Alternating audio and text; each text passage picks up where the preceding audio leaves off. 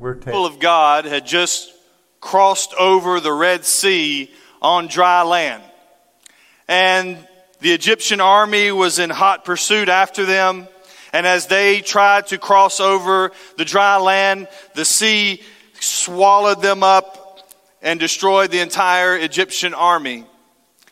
The Israelites stood on the opposite shore of the Red Sea on the Arabian Peninsula, and they recalled the goodness of God. They recalled how He had delivered them. They sang a song of praise and of deliverance. The entire nation of Israel began to meander through the dry desert wilderness, headed toward the promised land. And as they came to Mount Sinai, Moses went to the top of the mountain to meet with God. And there on top of the mountain, God gave him what we call the Ten Commandments. And God was establishing with Israel a covenant to say, I'm going to be your God and you will be my people. He was showing them what it was to be a part of His kingdom. As the Old Testament unfolds, we know that the Israelites failed in this covenant time and time and time again. And God would send His prophets to go and speak to the people, to call them back to Himself, to call them back into relationship and back into fellowship with Him. But they didn't listen. And so between the last page of the Old Testament and the first page of the New Testament, there were 400 years of silence. And when you come to the New Testament, we see that God sent His very own Son, Jesus, to be the Savior of the world. And as Jesus is beginning His earthly ministry, about the age of 30 now, He also climbs up to the top of a mountain, to what we call the Mount of Beatitudes. And there He gave what we call the Sermon on the Mount. In the beginning of that sermon, we find the 8 Beatitudes. And in this Sermon on the Mount, Jesus was establishing the new covenant. He was showing the people what it meant to know God and to serve God and to love God. He was showing them how to have a relationship with God, how to be a part of the kingdom of God. And so if you have your Bibles open today, I'd ask that you stand in honor of God's Word if you're able, as we examine this passage of Scripture from Matthew chapter 5, beginning in verse 1. Matthew chapter 5 and verse 1, the Word of God says, When He saw the crowds, He went up on the mountain, and after He sat down, His disciples came to Him, and He began to teach them, saying, Blessed are the poor in spirit, for the kingdom of heaven is theirs. Blessed are those who mourn, for they will be comforted. Blessed are the humble, for they will inherit the earth. Blessed are those who hunger and thirst for righteousness, for they will be filled. Blessed are the merciful, for they will be shown mercy. Blessed are the pure in heart, for they will see God. Blessed are the peacemakers, for they will be called sons of God. Blessed are those who are persecuted because of righteousness, for the kingdom of heaven is theirs. You are blessed when they insult you and persecute you and falsely say every kind of evil against you because of me. Be glad and rejoice, because your reward is great in heaven, for that is how they persecuted the prophets who were before you. Thank you. You may be seated. We're going to continue our series today called On the Mountains, where we're looking at these mountaintop experiences in the life and in the ministry of Jesus. And here we find Jesus going to the top of the mountain, the Mount of Beatitudes, and giving what's His most widely known and probably most widely read teachings, the Sermon on the Mount. And as we study these Beatitudes today, we're going to learn how to relate to God and how we are to relate to mankind. So the first thing that we see in this passage is relating to God. Just like that first part of the Ten Commandments show how Israel was to relate to Yahweh, the first 4 of the Beatitudes reveal how we are to relate to Yahweh, to God. The Old Testament prophets foretold of a Messiah that would come to save the people from their sin. This Messiah who would come and bring the people into relationship with God again. And now, this Messiah is here. He's delivering this sermon, these Beatitudes on this day. And what we have to recognize is that we are incapable of saving ourselves. We have to recognize that we are helpless to do this on our own. And so when it comes to relating to God, we have to first admit and confess that we need Him. That we're not just all right. That we are sinful men and women who are in need of a Savior. This is God that we're talking about. And we are just the dust of the earth. It's God who causes our hearts to beat and who fills up our lungs with air. It's God who gives us the sun by day and the moon and the stars by night. It's God who gives us the rain to replenish the earth. We are weak, but He is strong. We are tossed to and fro, but He is steadfast. We are mortal, but He is immortal. And so we have to recognize who God is, who we are. And just like the Hebrew people stood on the edge of the Red Sea and all they saw in front of them was a vast body of water, they recognized that they were helpless to save themselves. And the Egyptian army was bearing down upon them.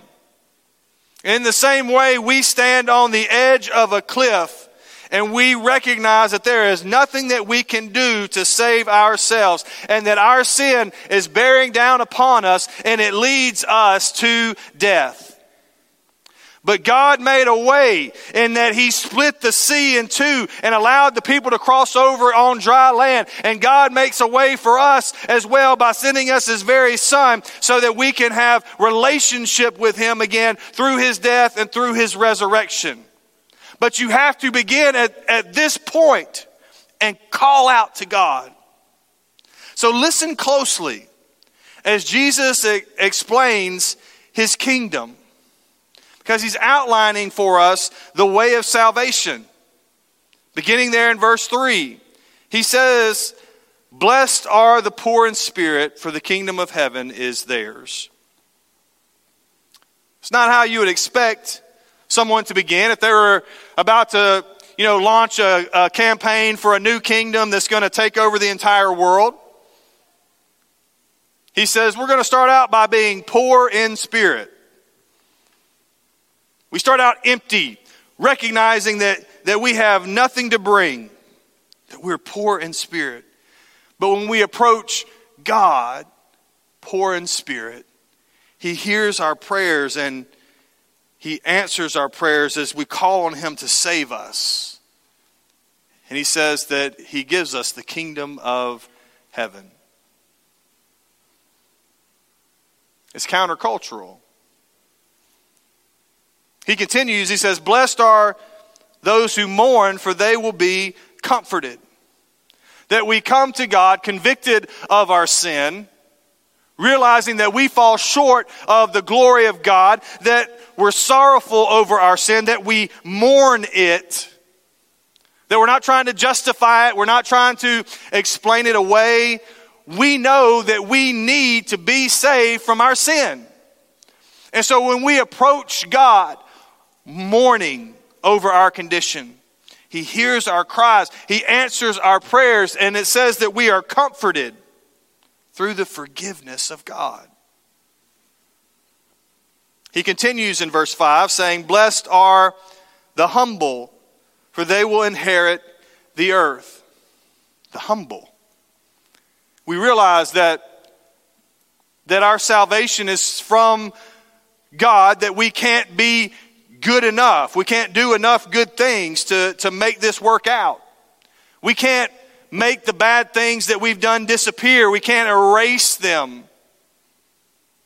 And so we humble ourselves before our King, calling on His mercy. And He hears our prayers and He answers them. And it says that we inherit the earth through our Savior and through our King.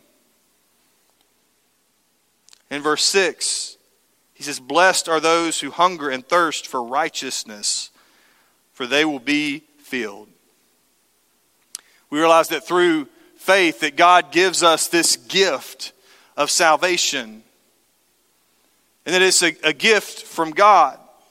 And because we recognize that we bring nothing and that God gives us this tremendous gift of salvation, it inspires within us a desire to live for our King, to honor our King through our words and through our deeds. He changes our hearts so that we're not ruled by the flesh anymore, but instead we're now walking in the Spirit of God. And we begin to hunger and to thirst for His righteousness, for the things of God. And when we live for the Lord, He pours out His blessings. We find that sin leaves us empty, but the goodness of God fills us. And so Jesus is saying here to the crowds, if you want to be a part of my kingdom, this is where it begins. It's probably not what they were expecting. Might not be what you were expecting, because it is countercultural. There was a man that asked Jesus about the greatest commandments, and Jesus says in Matthew 22 verses 37 and 38, you should love the Lord your God with all your heart, with all your soul, with all your mind. He says this is the greatest and the most important command. And so this is Jesus summing up the most important command. This is Jesus summing up the first four of these Beatitudes. That we would love the Lord our God with all of our heart, with all of our soul, with all of our mind. This is how we relate to God.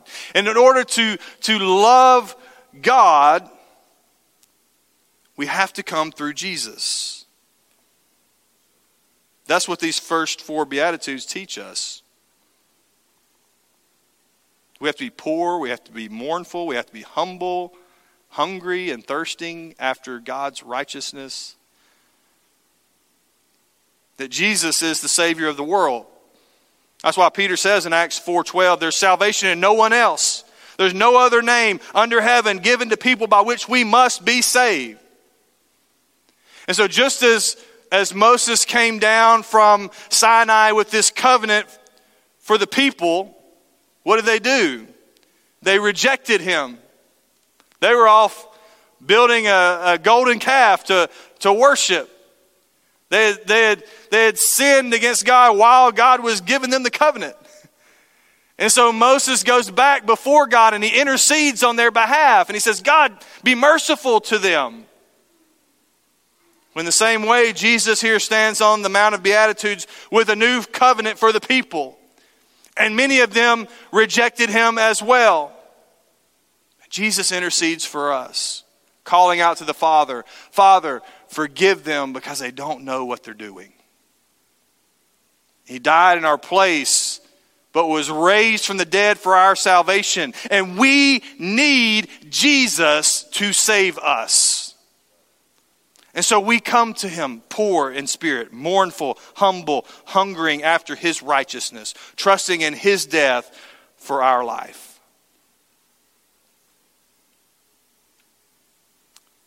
So as Jesus begins, he shows us how we are to relate to God. But second thing that we see in the Beatitudes is that he shows us how to relate to mankind, to one another. And the word beatitude comes from the Latin word beatus, which means blessed. And that's, of course, how each of the Beatitudes begins. Maybe your translation might say happy. It's the same word. Because Jesus is showing us the way of blessing. He's showing us the way of a fulfilled life, a way of happiness. And he says it only comes through a relationship with God. And when you look at these Beatitudes, each of them shows us a responsibility and then a privilege that comes with that responsibility of being in the kingdom. For example, he says you'll be poor in spirit, but you'll be blessed with the kingdom of heaven. You'll mourn, but you'll be blessed with the Lord's comfort. Jesus used this sort of teaching all the time of showing the responsibility and the privilege of being a part of his kingdom. He says, whoever loses his life for my sake will find it. And so these first 4 Beatitudes showed us how we relate to God. And there's this vertical aspect to our Christian walk, but there's also a horizontal aspect to our Christian walk. We relate to God, and that impacts how we relate to mankind. This is how we are to live out this kingdom amongst one another. And so when you get to verse 7, Jesus says, blessed are the merciful, for they'll be shown mercy. So Jesus is calling us to be citizens of a kingdom that we only enter through the forgiveness of God. And so God shows us mercy, and we therefore extend mercy to others. In fact, if you look later on in this Sermon on the Mount in Matthew 6, verse 14, Jesus says, if you forgive others their offenses, your heavenly Father will forgive you as well. And so the principle is this, that forgiven people forgive people. And so when we live out this truth of being people who are merciful, then we'll receive mercy. He goes on in verse 8 to say, blessed are the pure in heart, for they will see God. The blood of Jesus cleanses us of all unrighteousness. It washes us whiter than snow. And we're made pure on the inside, in the heart, a real cleansing. It's not just an external cleansing or washing like the Pharisees were really good at doing. And, they complained that Jesus' disciples didn't wash their hands good enough like the Pharisees did. Jesus is saying, no, we're talking about an internal cleansing of the heart. And the psalmist says it like this in Psalm 24, verses 3 and 4. Who may ascend the mountain of the Lord? Who may stand in his holy place? The one who has clean hands and a pure heart. A pure heart. And so we're made new. We are given a new heart. And we strive to follow the way of Christ, living in holiness on the inside.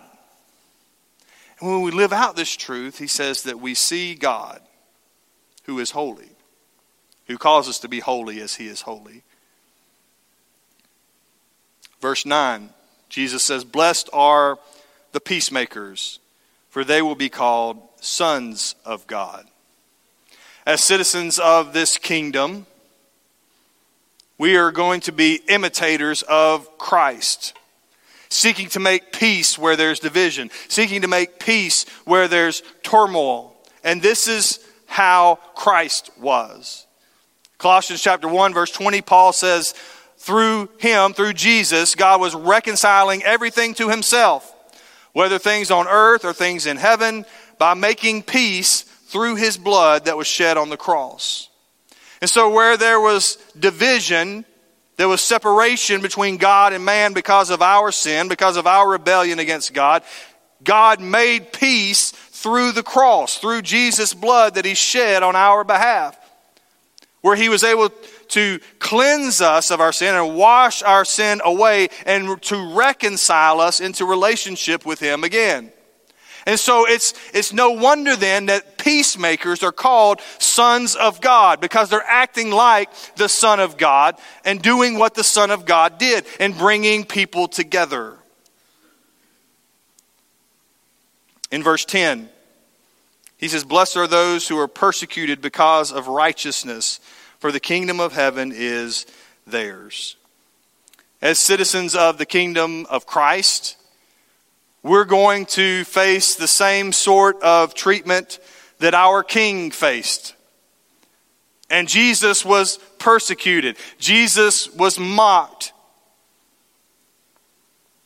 He faced rejection because of who he was and because of what he did. And as we live out the righteousness of Christ amongst mankind, we will be rejected by the world as well. And so Jesus is saying here, this is how you're going to live and how you're going to interact with others in my kingdom.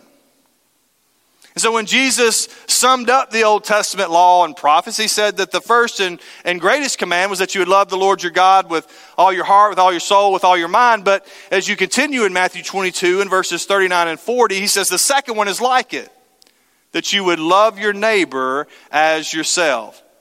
He says all the law and the prophets depend on these two commands. And so here he's summing up the second half of these Beatitudes, that you would love your neighbor as yourself. Who loves their neighbor like this? Who loves their community like this? Followers of Jesus do. Because Jesus is showing these crowds that he's a different kind of king, and that this is a different kind of kingdom.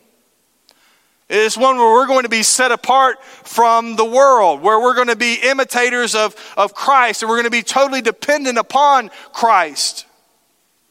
And Jesus isn't sugarcoating anything here. I mean, this is really the inauguration of his ministry, and he gathers this great crowd together and is teaching them all about what it means to be a part of his kingdom. And he tells them from the very beginning that it's going to be difficult. He tells them that there's going to be opposition, that there's going to be persecution. But he also tells them that they would be blessed as they follow after him. And as Christians, we have received this new covenant. We are citizens of this kingdom. And so when you look at these Beatitudes, we need to be merciful and willing to forgive. We need to be pure in heart, walking in holiness. We need to be peacemakers and part of the solution and not part of the problem. We need to live so differently from the world that the world won't claim us as their own. And that we're going to die to ourselves to live the life of Jesus.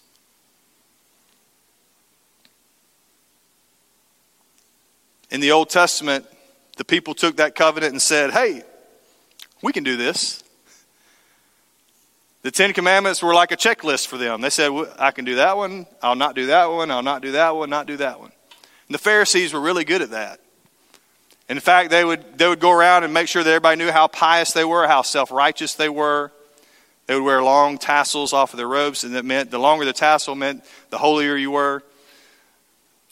So everybody knew, and they would stand in judgment over anybody else that was failing in any of these laws, any of these commands. And so that they were trying to keep the law perfectly.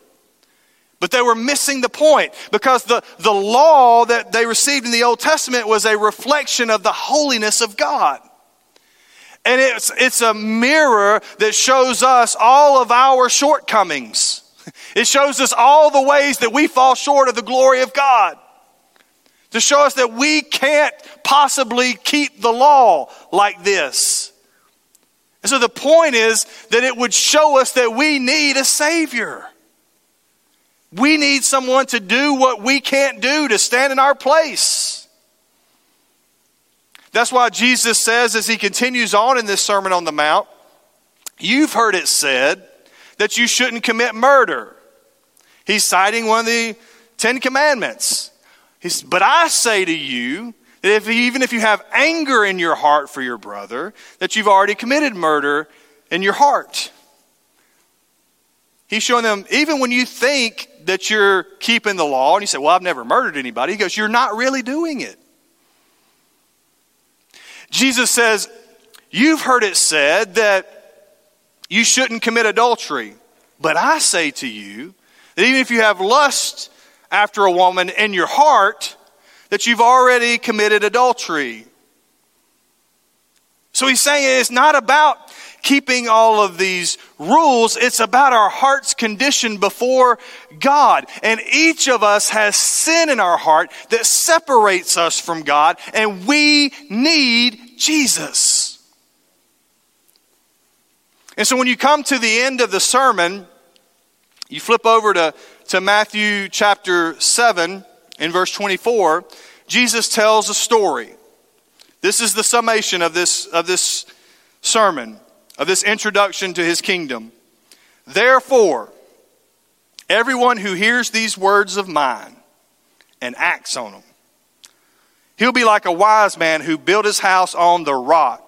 And the rain fell, and the rivers rose, and the winds blew, and they pounded that house. Yet it didn't collapse because its foundation was on the rock. He says, but everyone who hears these words of mine and doesn't act on them will be like a foolish man who built his house on the sand. And the rain fell, and the rivers rose, and the winds blew, and they pounded that house, and it collapsed. And it collapsed with a great crash. And when Jesus had finished saying these things, the crowds were astonished at his teaching. So at the end of the sermon, Jesus tells everybody a story about two builders. And he's saying to them, what foundation do you want to build your life upon?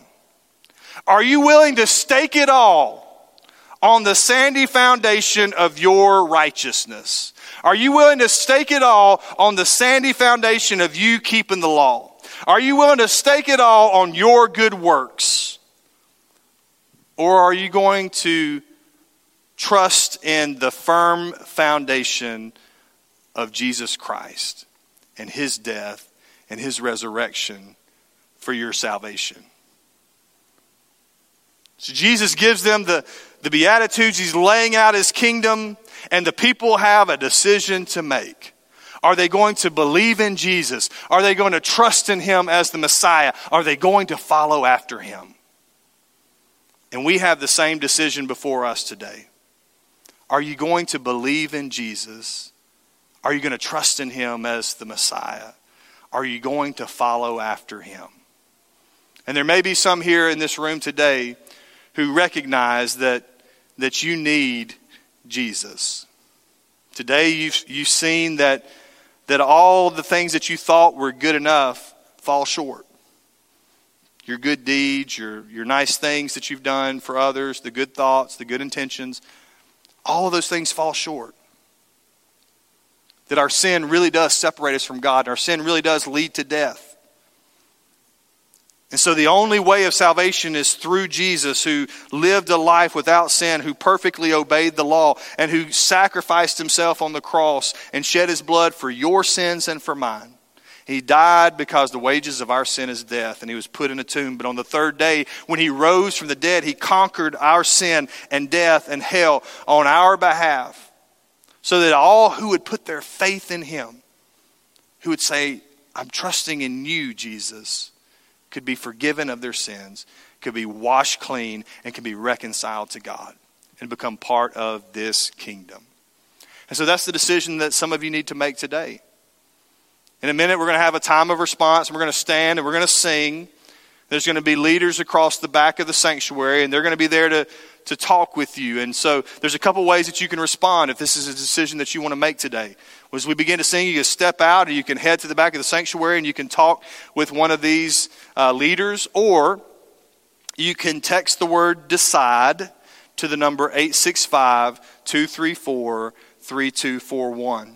If you're watching with us online and this is a decision that you want to make this morning, I want to encourage you to get out your phone and text DECIDE to 865-234-3241 and let us know about what God is doing in your heart. Christians today, as we think about this passage of Scripture, we've been reminded of how we are to relate to mankind.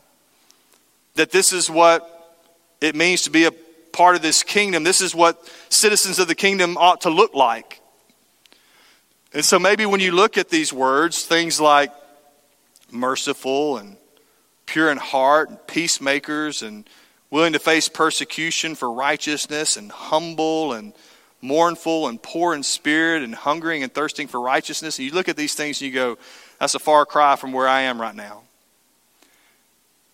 then maybe you want to spend some time during this time of invitation at your seat or even here at this altar in prayer.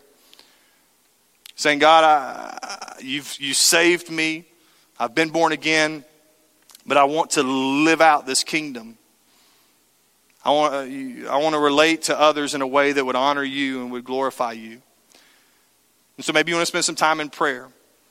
But however God is speaking to your heart today, now's the time for us to be doers of this word and not just hearers only. Let's stand with every head bowed and every eye closed. God, we do thank you for your word. And Lord, for how you speak to us. Lord, we're thankful that although we are helpless and hopelessly lost in our sin, you didn't leave us there, but you came down to earth to save us. You did what we couldn't do, and you died on the cross to pay for our sin. And so, God, I pray today that if there's anybody here that doesn't know you as their Lord and Savior, that today would be the day of salvation in their life, the day that they would come poor in spirit, mourning their sin. Lord, calling on you humbly and seeking your righteousness. And so, God, may you work in the hearts of men and women and boys and girls right now. God, for Christians here today, Lord, help us to live this out. This kingdom that we're a part of.